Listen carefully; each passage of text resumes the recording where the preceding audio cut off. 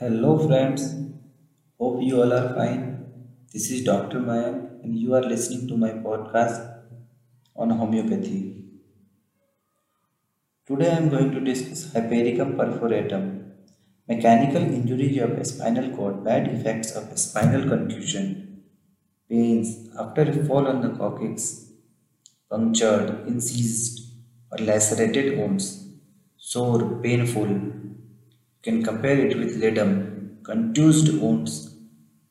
You can compare it with arnica and hemamelis, especially if of long duration injuries from treading on nails, needles, pins, splinters, from rat bites, prevents lockjaw, preserves integrity of torn and lacerated membrane when most entirely separated from body.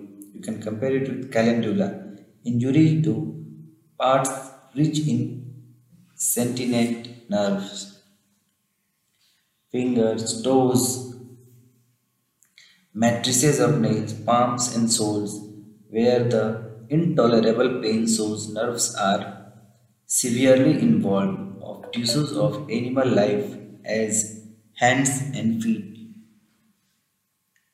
Nervous depressions following wounds or surgical operation removes bad effect of shocks, of fright, of mesmerism.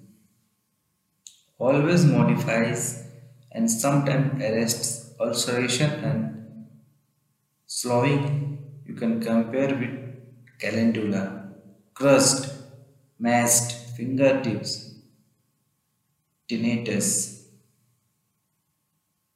After traumatic injury, compare physostigma, vertigo, sensation as if head becomes suddenly elongated at night with urging to urinate, headache after a fall upon occiput with sensation as if being lifted up high into the air, great anxiety, lest she fall from this height, spine after a fall, slightest motion of arm or neck extorts, cries, spine very sensitive to touch, by unions and corns when pain is excruciating, showing nerve involved confusion after blow on head or confusion. Compared with arnica, calendula, ruta, Staphylococcus in one were formerly equinite and arnica were given alternately Hypericum cures.